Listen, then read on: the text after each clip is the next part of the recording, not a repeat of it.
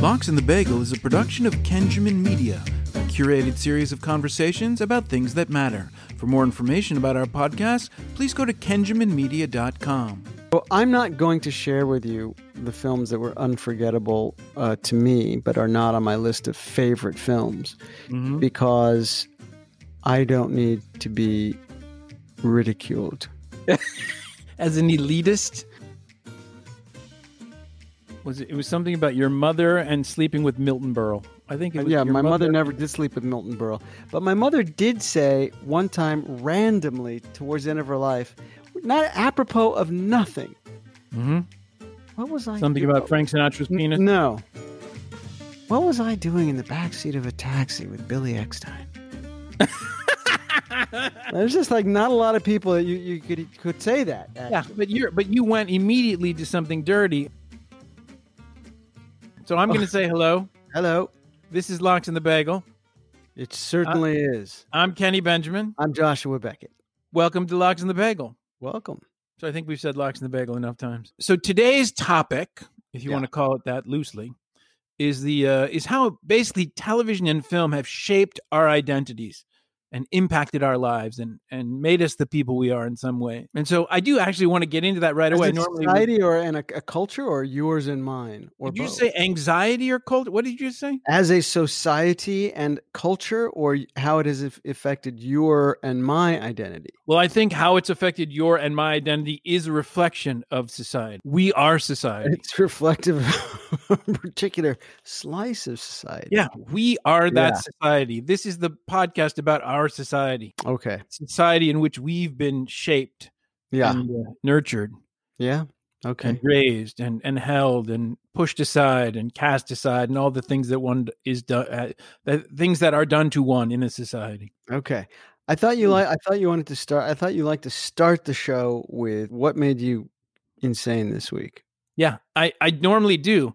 And but I was had this very, very strong feeling about film and television have been such a defining aspect of my identity, because basically I was raised in many ways by film and television. Yeah. In loco parentis. By a crazy parent? What does that mean? Yes. Do you remember that I watched The Godfather 1, 200 or 300 times when I was in high school? How could I not remember that? I'm asking you. Well, you're an older man. Of course I remember that. Anyone who knows you knows failing that you memory. watched Godfather 100 or 200 times. Addled, not so spry. These things escape you. Yeah, don't you remember that story? So Am one day, Jerry and Ruth, who were living in Murrieta Hot Springs, about an hour and a half out of Los Angeles, I've been living there for years with my great aunt and uncle, Grace and Billy. The four of them moved out there. And one day my father gets a call from my grandmother, Ruth, and she says, my father's name was Barry, and she says, Barry, you need to come out here. And I fell 2.5 days ago. I think I broke my hip. I've been sitting on the floor peeing the towels for 2 days. Oh, that's terrible. She was afraid of calling the hospital and going there because she thought finally somebody would see that Jerry had Alzheimer's, which she had been aware of for a long time, but didn't want to tell because she thought their lives would change and they would never live together anymore. They would be separated, which, by the way, is what happened. So her fears were smart. But yeah, that was the story. And that was sort of it was the beginning of the end of my grandparents' existence. It was very sad. Terrible. Yeah. Yeah, it was horrible. And then my grandmother was in the hospital for a while. My grandfather had to be put into some kind of care because she couldn't take care of him. It was too much. Why did she wait 2 days though? Why not just call? Like, I've been on the floor for 5 minutes. Can you? She was afraid. She thought maybe she could get better and get up. She was hopeful that maybe she didn't break her hip and that it was a temporary thing. But yeah, it turned out to be a broken hip, and she was in the hospital for a while, and he had to be taken care of, and it was a whole thing. And then it was a nightmare. It was horrific and ugly and very American in the way we deal with older people. It was just sad. Yeah, that is sad. There's that story. In the meantime, Ruth and Jerry and Grace and Billy is a great title. Yeah, it's like Bob and Carol, Ted and Alice kind of thing. Better. Except I think my grandparents and my great aunt and uncle had never slept with anybody else. I don't think there was like a sexual promiscuity in that generation. And I would also be just shocked to know that Ruth and Jerry tried anything other than like Manischewitz.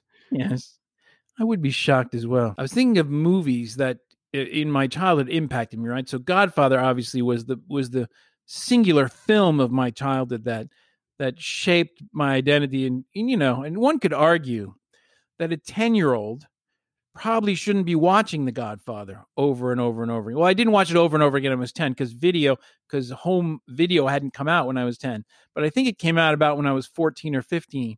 And then I watched it over and over and over and over and over again because I was, alone and not raised by anybody except, as we talked about before, your mother and Julie's mother. And I basically was trying to understand what a family was like. So what better family to shape your idea of what a family is like than the Corleones? Because really, is there a healthier family than the Corleones? Yeah, I would. Yeah, probably. Yeah, I would say probably there's probably one or two healthier families. I mean, yes, they had a lot of murder and they had a lot of violence and they had a lot of anger. But, ultimately for a young Al Pacino's character, Michael Corleone, it was all about family. Well, until he killed his brother. Right. But I mean, I had dreams about that as a child too, because my brother was, an asshole. And yeah. So to answer your question, Julie's family was a better family to model what a good family should look like. Julie had an intact family. And in that generation, we all thought intact family was the best family. Julie's family was the model. And they had a mom and a dad. And the dad was an actor, so he was home a lot. And he was interested, and the mom was in the kitchen, and she bought the shaved ham from Little Owen's Market down the road. And Owen's Market, yeah. Remember Owen's Market? Of course. I think it's still there. On Pico? No, it's not still there, actually. Oh, really? But on Pico. Well, it's there, but it's not called Owen's anymore. It's not Owen's anymore, yeah. Yeah.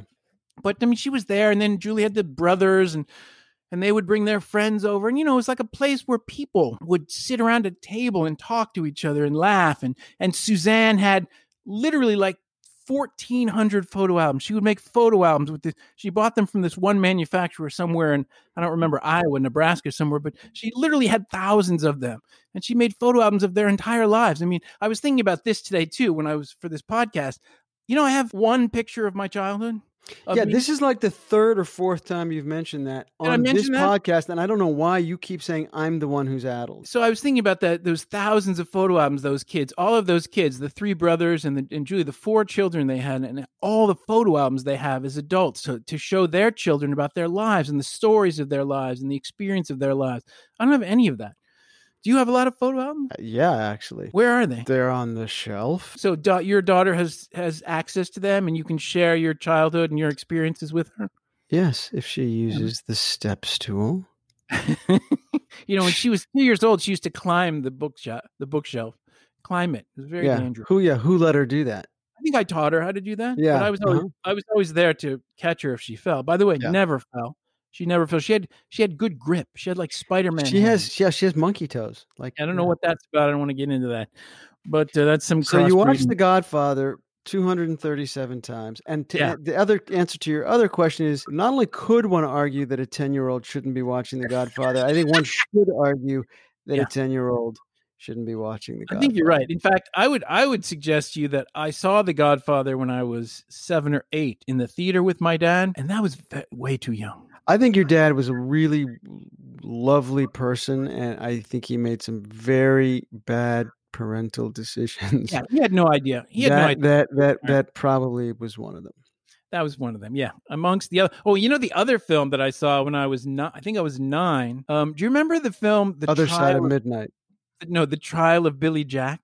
Of course. Remember the Billy Jack films about that? Sort of. Yeah, and please do me a favor. Do not sing the Billy Jack theme song. Don't sing the Billy. I know. Yes, I know you want to. Why do you hate that song so much? I love that song. Why do I hate this? Because I've heard you sing it 453 times. That's why I don't like the song. That song makes me feel like there's hope in the world. Really? Go ahead and no. Oh, no.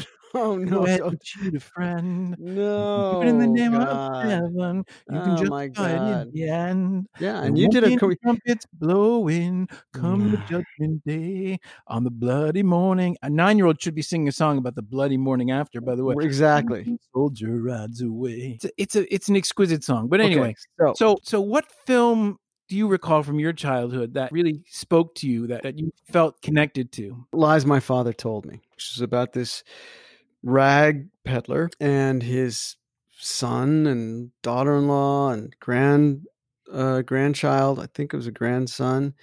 And I lost my shit after that movie. Sorry if you haven't seen it, but he dies at the end. I lost my shit. I remember sobbing. What was sad all the about way to the court? He dies. But what was the The saddest part about grandfather. It was a grandfather. I don't know. I had lost both of my grandfathers by the time I there had you go. seen that movie. I was looking for the connection, the context. I don't know. Do you really think that's a connection? Yeah. Who played the grandfather in the movie? Who was the actor? I don't remember. Somebody Walter Matthau? No, it was a small film. Somebody wonderful. Anyway, at that age, that movie really was impactful to me. So here's the other thing, right? I was very close to my grandmother, to my dad's mom. Booby. I remember her quite well. We were very, very, very close. She was a big presence. She had a big personality. Oh, yeah. And that condo on Wilshire Boulevard. The condo, Condo Road near Westwood. Yeah, the West Home. The West Home. That's right. So it's possible, though, that just because it was about a grandparent and a grandchild, that I was also in some way projecting or being, affected by just the loss of a grandparent in the movie, and because those two in that movie were very close. He went with him on all of his sort of rounds around the rag cart or whatever it was, the rag peddler cart. Yeah, and I used to go to work with my grandmother. So my guess is it was actually a lot more to do with that. That's my whole thesis here, is that how these films, these television, these media pieces just profoundly shape our sense of meaning and reflect our lives in ways that we connect to and we can see in a much bigger way than we see when we're just looking at our own lives. It's just very powerful. Like, I think about the TV shows of our childhood. Okay, so name 2 characters from 2 TV shows of your childhood that profoundly affected who you wanted to be or what you thought was important. I have them. They come to mind right away for me. I'll hold them and let you see. From my childhood? Yeah, from your childhood, not adulthood, childhood. Jim West from Wild Wild West. Just thought he was cool as shit.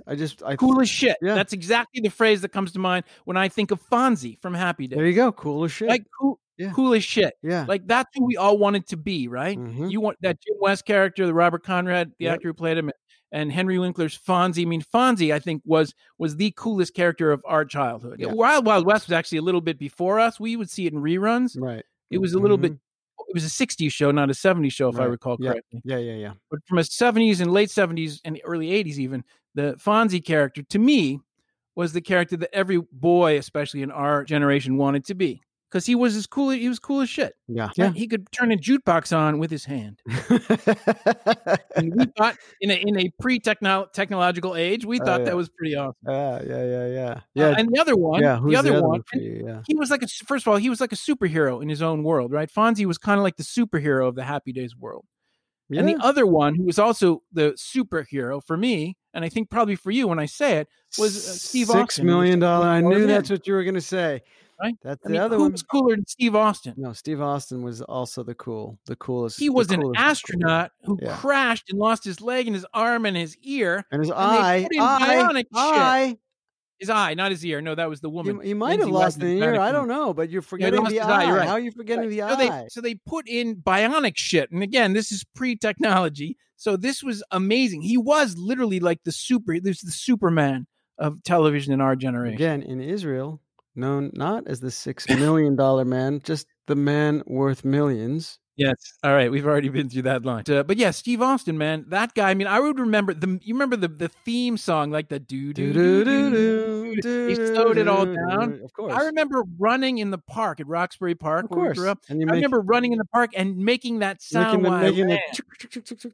right, to suggest that we were bionic. Do you do that? I think every boy in our generation did that. I still do that too. Am I not supposed to still be doing that when I run or whatever? Yeah, that's a therapeutic intervention, perhaps on some level. But thank God you're a therapist, so that you can intervene with yourself. But yeah, Steve Austin, man, he was cool, and he always had, my favorite thing that happened on that show is the Oscar Goldman character, who was his handler basically in the government. Take the glasses off with like in one. He would take those glasses off, and he would say, "Steve, we need you, pal." Yeah, right. And it wasn't just. Here's the thing about Steve Austin, why I think he also connected so powerfully for me and for you, probably.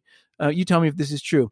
But not only was he a superhero, right? Like he could jump high and run fast. He could do all those cool superhero things, but he also helped people. Yeah, I have no memory of him ever helping anyone. I just remember he seemed handsome and he was, could do cool shit. That was it. Okay, so you were shallower as a child, perhaps, but I don't think that's actually true. Infinitely. That might be your memory.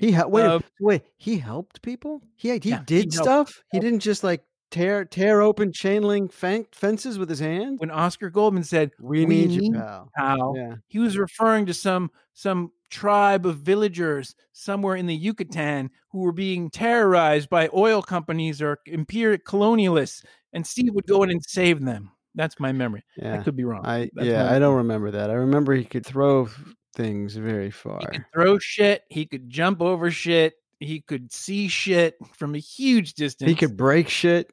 He did a lot of things with shit. Yeah. He was very powerful. Yeah. And very cool. Yeah. I'm trying to think, like, were there any characters from our childhood that inspired us in other ways beyond like the wanting to be superhero stuff?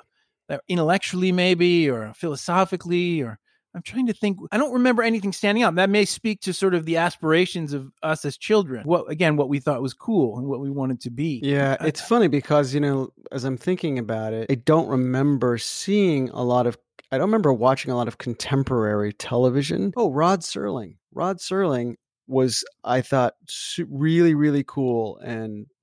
But that's because he had a cool vibe. Yeah. He presented really interesting, quirky stuff. That was not necessarily about who he was, perhaps, but more about sort of the vibe and what was being presented on that show. Mm-hmm. But I don't think I had any. I don't think I was influenced. I'm trying to remember if I was influenced or informed morally, or my character was informed by that. No, I will say again, in a very sad and tragic way, that the Michael Corleone character impacted me in other ways too, because I also, I felt very powerless as a child because of the situation I was raised in. And so that sense of feeling like you could have power, you could feel powerful, and not in a negative way to hurt people, but so to feel good, for a sense of identity. I mean, it was hollow in so many ways, obviously, but as a 9 and a 12-year-old's perspective, it felt meaningful. That was also what that Michael Corleone character suggested to me. Yeah. Very unhealthy, very negative.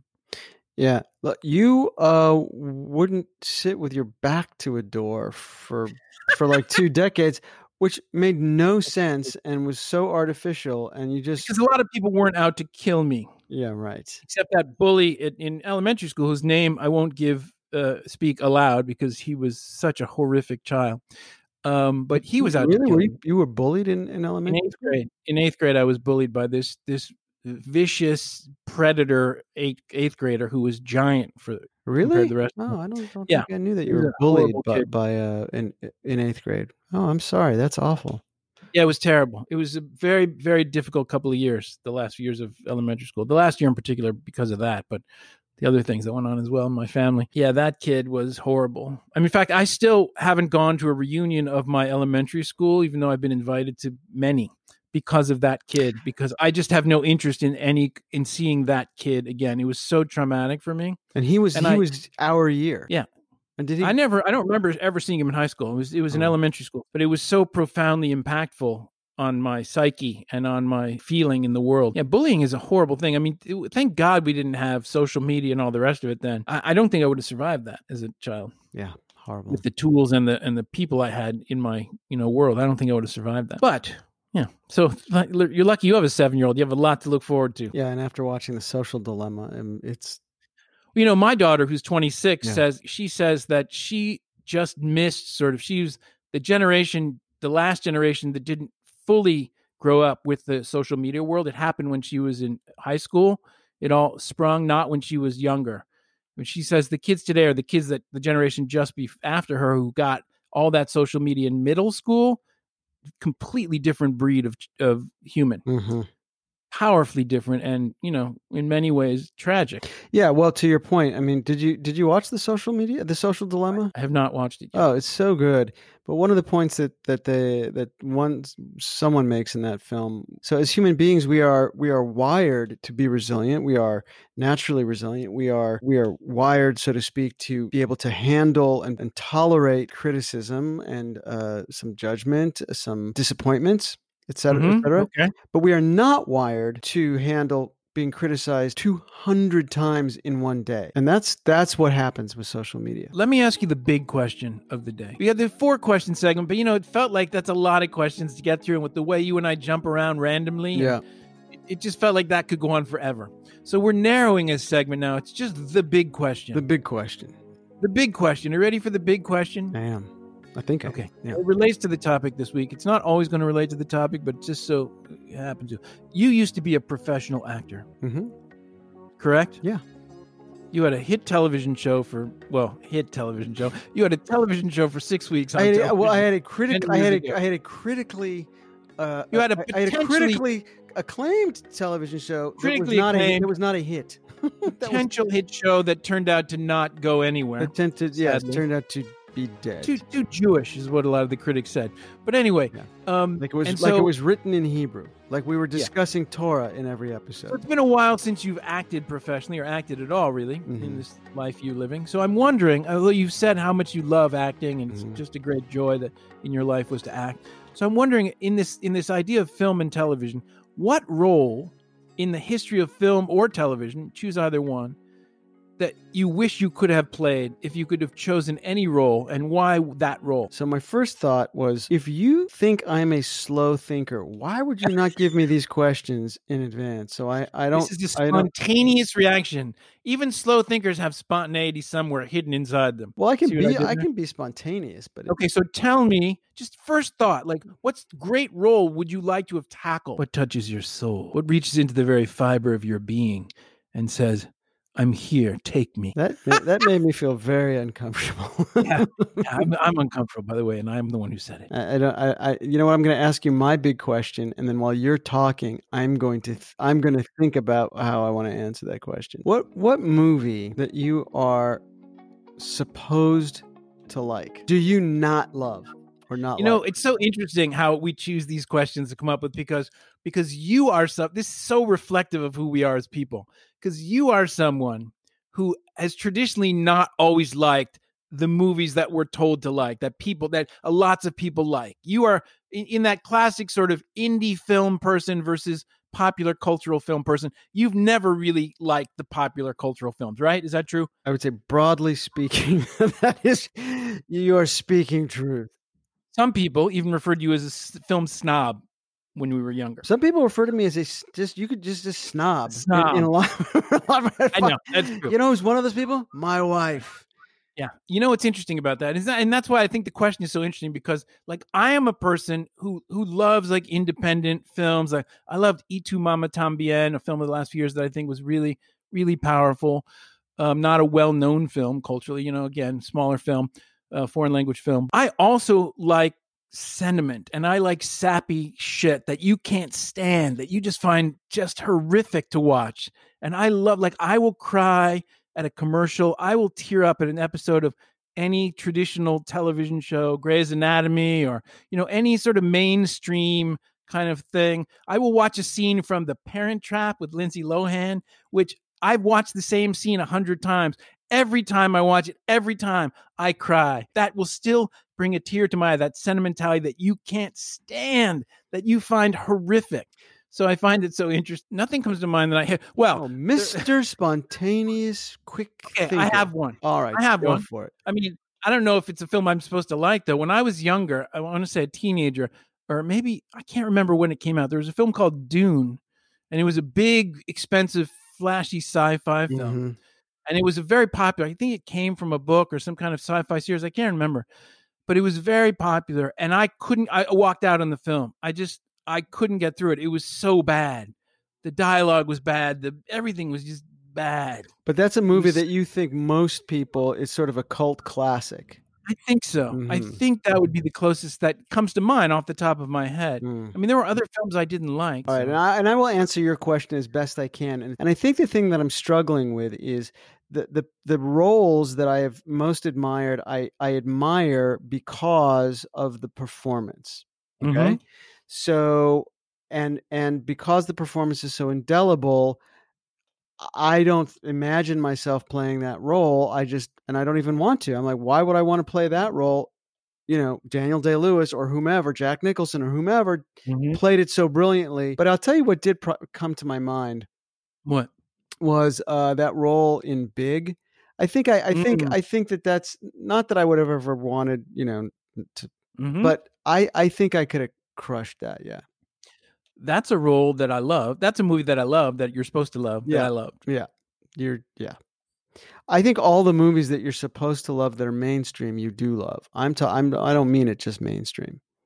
Yeah, it's hard to think of a film like that you're supposed to love. There's one that I can't access right now that I feel more answers your question, but it's sort of in the back of my head somewhere, and I can't find it.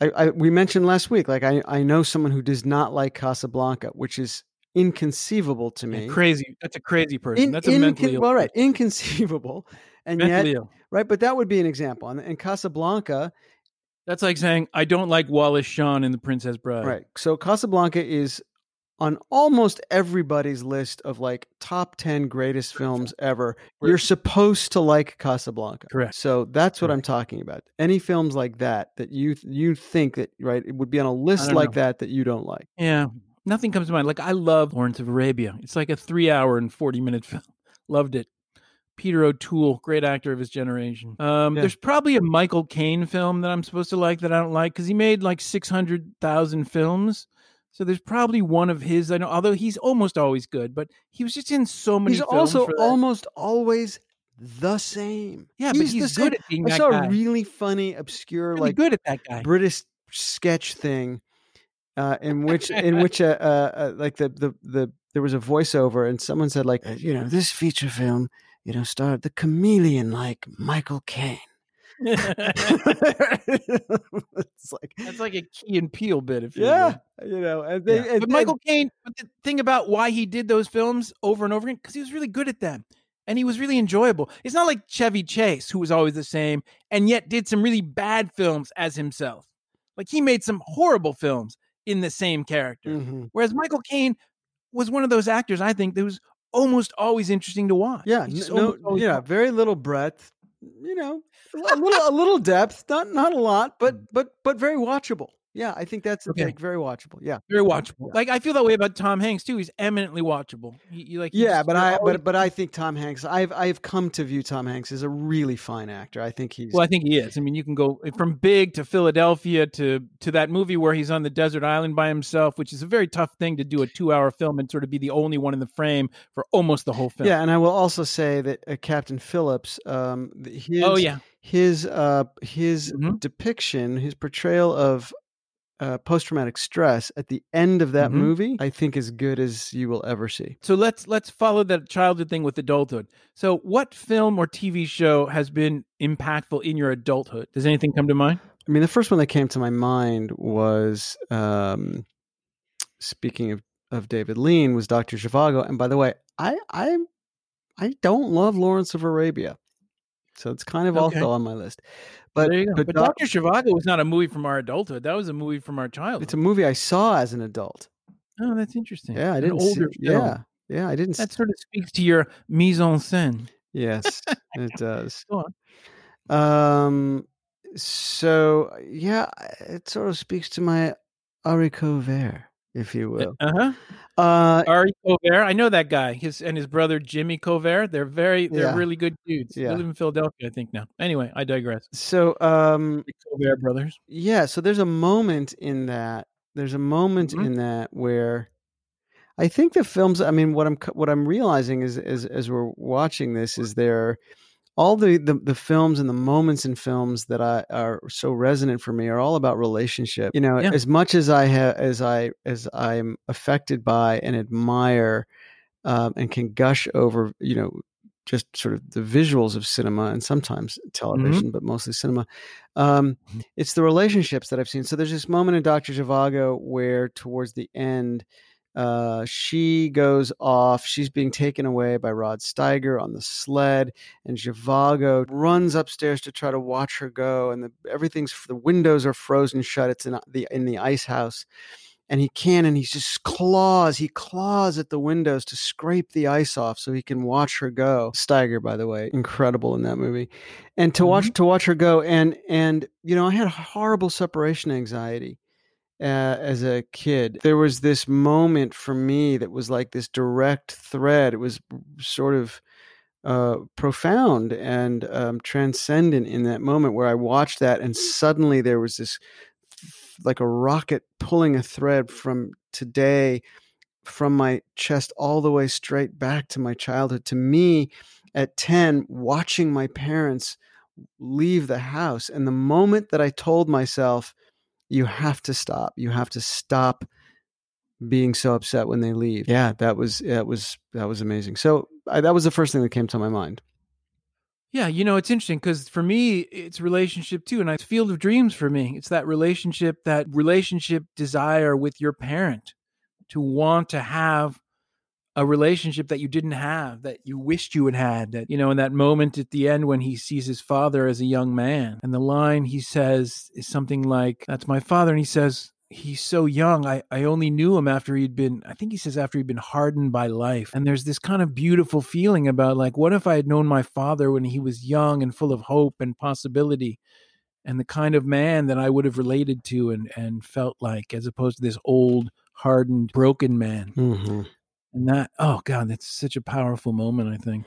Yeah. Speaking to that, I am always moved, usually to tears, any movie that involves like a father-son relationship that's well depicted and drawn out. I mean, that moment in Little Miss Sunshine, just that moment when Greg Kinnear gets the bad news, and Alan Arkin, he just takes his hand and just pats his son on the shoulder. And it says everything. I broke down when I saw that. I never got that. Or going back, I'm trying to tie in a bunch of the things that we've been talking about.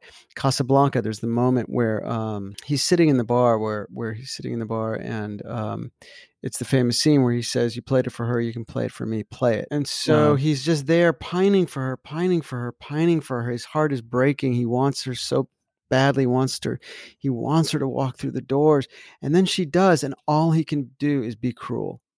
Yeah. And it's such a human moment. Yeah, it's the relationships that I remember the most, I think, from films. Not to say that I don't remember some incredible images. Of course I do. I mean, it's storytelling with pictures, but it's the relationships. Always the relationships, because that's what we are as humans. That's what makes us feel the most human. Yeah. Now I'm going to go, and maybe my questions are not fair. Given our different experiences, I really want you to challenge yourself here for a second, okay? Okay. I asked you last week or the week before, I said, tell me 5 films that were unforgettable, and only one of them can be a film that was your favorite or that you love, or it could be one of what you would consider one of your favorite films. And then you went on and named almost all of them were like your favorite films. Godfather 1, Godfather 2, Field of Dreams. Right. So I'm asking you, like, what was a film that was unforgettable that is not a film that falls into that category? The first time I saw a movie with a girl I found attractive, I think it was 5th grade, and I went to a scary Hitchcock film so I could put my arm around her. Mm-hmm. I remember that was the goal of the whole movie, was to put my arm around this girl during a scary moment, which I did, by the way. And it was the Hitchcock film, and I can't remember the name of it, but that film was very impactful. Okay, so that's an unforgettable film because of the association that you have. Well, okay. And also the other one, I would say honestly, the most unforgettable film of my childhood. The Godfather was unforgettable in a lot of ways, but the most unforgettable film that really did have so much impact was Jaws. I mean, we talked about this before, but it was Jaws. Well, right. Jaws kept me out of the ocean for most of my life, literally. So Jaws, not one of your favorite films, but no, it's not one of my favorite. But unforgettable. I think that's okay. Fair. I think it's a great. It was great. It was the most impactful film of any film I've ever seen. Yeah, I loved going to the beach before I saw Jaws. Yeah, me too. Afterwards, not so much. Yeah, I'm not going to share with you the films that were unforgettable to me, but are not on my list of favorite films, because I don't need to be ridiculed. as an elitist, as anything, as a snob, as as a anything. film au courant, auteur. Just throw French words in there. Nobody knows what they mean. That should be maybe a segue into what makes you insane.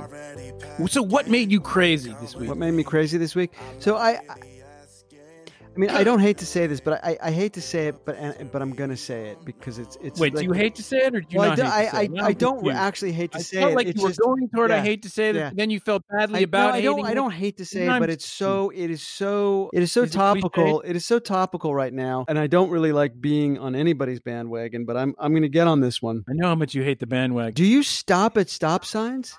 Do you stop at red lights?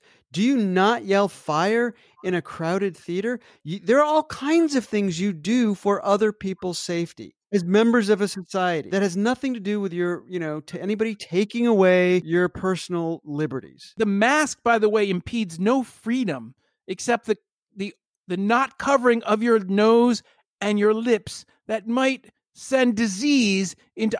Oh my God. I was watching a news show today. Nicole Wallace, do you know who that is? She has a show on MSNBC. She's a former Bush administration operative, Republican, who's become less Republican in some ways. Yeah. And she has I'm sure I know who she is, yeah.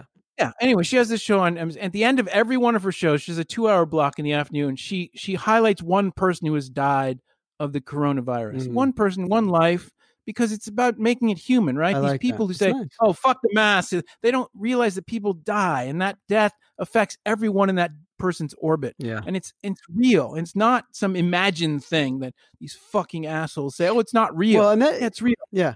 So the other thing is the argument, like, well, you can't make me. I don't have to. It's like, you are correct. There are other things I can't stop you from doing. I can't stop you from, passing gas in the middle of a dinner party. But you don't, if you can help it, Right. because it's not nice. There's all kinds of stuff you do that you don't have to do. Right. And there are other things that I can't stop you from doing, but if you get caught not doing them, you can get a ticket or a fine, or that are really like wearing a seatbelt, right? Right. Like, I can't make you wear your seatbelt, but it's a law. We all agree in the society that we're going to wear our seatbelts and follow the law, or we can get arrested, or not talking on your cell phone while you're driving, which is also a law in a lot of places. That impacts your freedom, I would argue, more than wearing a fucking mask. Yeah. But we do it because we know it might endanger the lives of others, or driving your car while intoxicated. Right. That impacts your freedom. You can't get in your car and go where you want to go. That directly impacts your freedom. But you agree to do it because It protects you don't want to, one, other go to people. jail, Right. and two, kill some child crossing the street. Right. So Nicole Wallace was highlighting a life today, and for this is the first time I've noticed it. I don't know if I stayed at the end of that show, but she highlighted a 5-year-old girl today. A 5-year-old girl who was having some symptoms, went to the hospital, and 15 hours later was dead. You see the pictures of this vibrant 5-year-old girl who died of this virus, who, by the way, this girl apparently was wearing masks, and she would make her mother wear a mask, and she was one of these precocious kids who, like, saw the world and tried to do the right thing. And she got the virus. Who knows why? Maybe she got it because some asshole didn't wear a mask, or maybe she didn't. But the point is, these are real people's lives. Yeah. All this argument about freedom and whatever, it's complete fabricated bullshit. Yeah. And this is directly the result of the president, by the way. He is singularly responsible for putting out this idea of making this political, and then taken up by the governors and the senators and all those other people. Turning mask wearing and public health and patriotism, Joe Biden today called it a patriotic act to wear a mask. Yep. But turning this into politics is just the demonization of science and fact. And all of these things that are happening in our culture now is what makes me crazy. And so wait, is that what makes you insane this week as well, then? yeah, well, yeah, it was all of that. All right. And the fact that I felt like I almost died over the weekend from what could have been a mild case of COVID, or perhaps cancer, or perhaps just a virus. A touch. But you possibly had a touch of cancer, a touch of COVID. Yeah, I had a touch of something, or as they say in the West Wing, as CJ says about Toby and the poet laureate of America, played by Laura Dern at the time. Did you have a touch of the poet? I like a touch of. That's a good line. But yeah, it was a touch of kind of moment. I had something. In the last 3 nights, I've slept a total of about 4.5 hours. Mm-hmm. And when you don't sleep for 3 nights in a row, your mind plays tricks on you. Your body and you're in pain. It's very disorienting, Yeah. and it feels. I mean, I don't know what's real and what feels real, but it was horrifying. It was terrifying. So I went through a very bad weekend. So yeah, that also made me crazy this week because I really thought I was going to die at one point because there was a period of about 20 hours where I was in pain and I couldn't do anything to make it stop, and I couldn't sit in a way or lie down or anything that made it stop. So I kept moving it. I could never get comfortable. I've never had that experience. I'm gonna loop into this thing that you're saying Loop. because I sent you chocolate chip cookies. I sent you a dozen cookies. Fuck, I didn't get them. I know you didn't get them because they canceled my fucking order. I sent you a dozen cookies. By the way, fucking almost $60 for 12 cookies was insane. Wait, so why did they not send the order? And by the way, that's how I'm looping in. That made me insane. Well, I just got an email. I just got an email that said, "Sorry, your order's been canceled. Sorry for the inconvenience." That was it. And then I called the store, and the store was like, "Hi, we're what was the store in Portland? Oh, I can't say that. What's the store in what? You can cut that part out. What's the name of the store about bake? We bake. We're baked. Something like that. Uh-huh. It's not a marijuana store. No, it's whatever. It's a cookie store, and it's just like a recorded message. Like you can't leave any mess. You can't talk to a human being to say, "Hi, what happened to my order? Why did it get canceled?" It says you're open right now. So anyway, that was annoying. I'm sorry you didn't get the cookies. I was trying to do something for you that would make. I'm sorry, and I appreciate that, but I'm sorry you didn't then try and do something else to make me find something else to send me. You just kind of gave up. That was sad. I was disheartened. I'm sorry. I should have tried something else. I'll try something else. You could drive your car over to Beverlywood Bakery, buy me 4 Have you ever gotten cookies delivered before? Yes, many reliably. Times. Many times. Send me in the East Coast. Insomnia cookies. They're in all the college towns. In the East Coast. Fantastic. Yeah, on the East Coast. Oh. When I was living in Providence, I had it delivered a number of times. I know Mariana, my daughter, Insomnia cookies. That's what it's called. Insomnia cookies. Yeah, they started. Is there an Insomnia cookies near where you are? I don't know. I don't think so. But I mean, there are other. Great. Can you tell me a place that's near where you are that I can? That's reliable? I have to do some research on that. I have to research where you can send me something from. I'll put that on me. Thank you. I appreciate that. But I really think you're the one you're spontaneous thinking. You could drive to Beverlywood Bakery, buy a 6-pack of chocolate chip Danishes, put it in a FedEx box for next day delivery, and spend less money than that, and send me the thing I love most in the world that I miss more than anything else. That you could do that. I'm just saying. That's something. That's what I thought you were doing when you said you were sending me something. That's what I was anticipating and hoping for the next 24 hours. Oh, really? I thought that's what you were doing. Going to Beverlywood. I don't know if I can get to Beverlywood Bakery now. It's very close. No, I know it is, but it's then between my work schedule and everything, it could be tricky. All right. Well, I think they opened at 7. Before the pandemic, I think you're breaking up. Mom, what? Luke, he is your father. Anyway, remember leaving that movie and other people were telling people in the line for the first time seeing that movie, they were telling them that that Darth Vader was Luke's father and just destroying it. Oh, so sad. That was awful. My specific memory of that, we're back on movies, ditching school to go see Empire Strikes Back, line went around the block, first showing, not the midnight showing, but the first showing of the day. Mm-hmm. And we walked it. Yeah, went with Andy and maybe Steven and some other people. It's hard to imagine that Steven would ditch school, but I think he did at that point because we were seniors. And I only know one time Steven lied to his parents, and that was the time we drove to San Francisco when I turned 16. He lied to his parents, but other than that, I don't know any other time. Yeah, but see, again, these are stories we make up. He probably lied many times. Lied all the time. Yeah. He was such a fucking liar. Such that guy. Fucking liar. Damn it. Lying asshole. So let's get him on the show and verify that. But yeah, as we were walking out and going to the car or whatever, some yahoos drive by the line of people that strings around the corner, and they yell out they're hanging out of their car and they yell out the window, "Leia's Luke's sister." And Yahoo. Yeah. By the way, is Yahoo still in business? Yeah. So interesting. Next week, we're going to talk about technology. Generational change. Okay. On a clear day, I can see forever.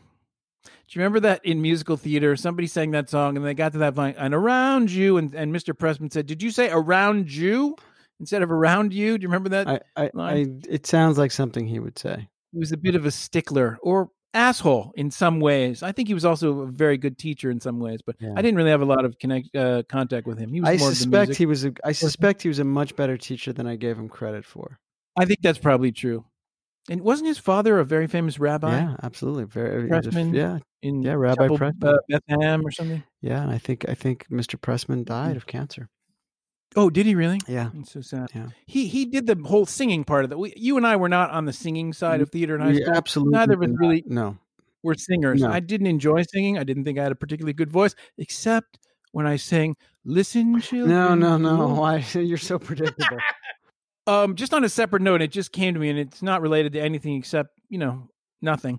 Do you have an album from your childhood that like encapsulated sort of all your musical love, like one album that you listened to over and over again in the days of vinyl? Nat King Cole at the Nat King Cole at the Sands. It's so classically you. Like you were so a boy, not of our generation. You were a boy of the generation that happened 30 years before us.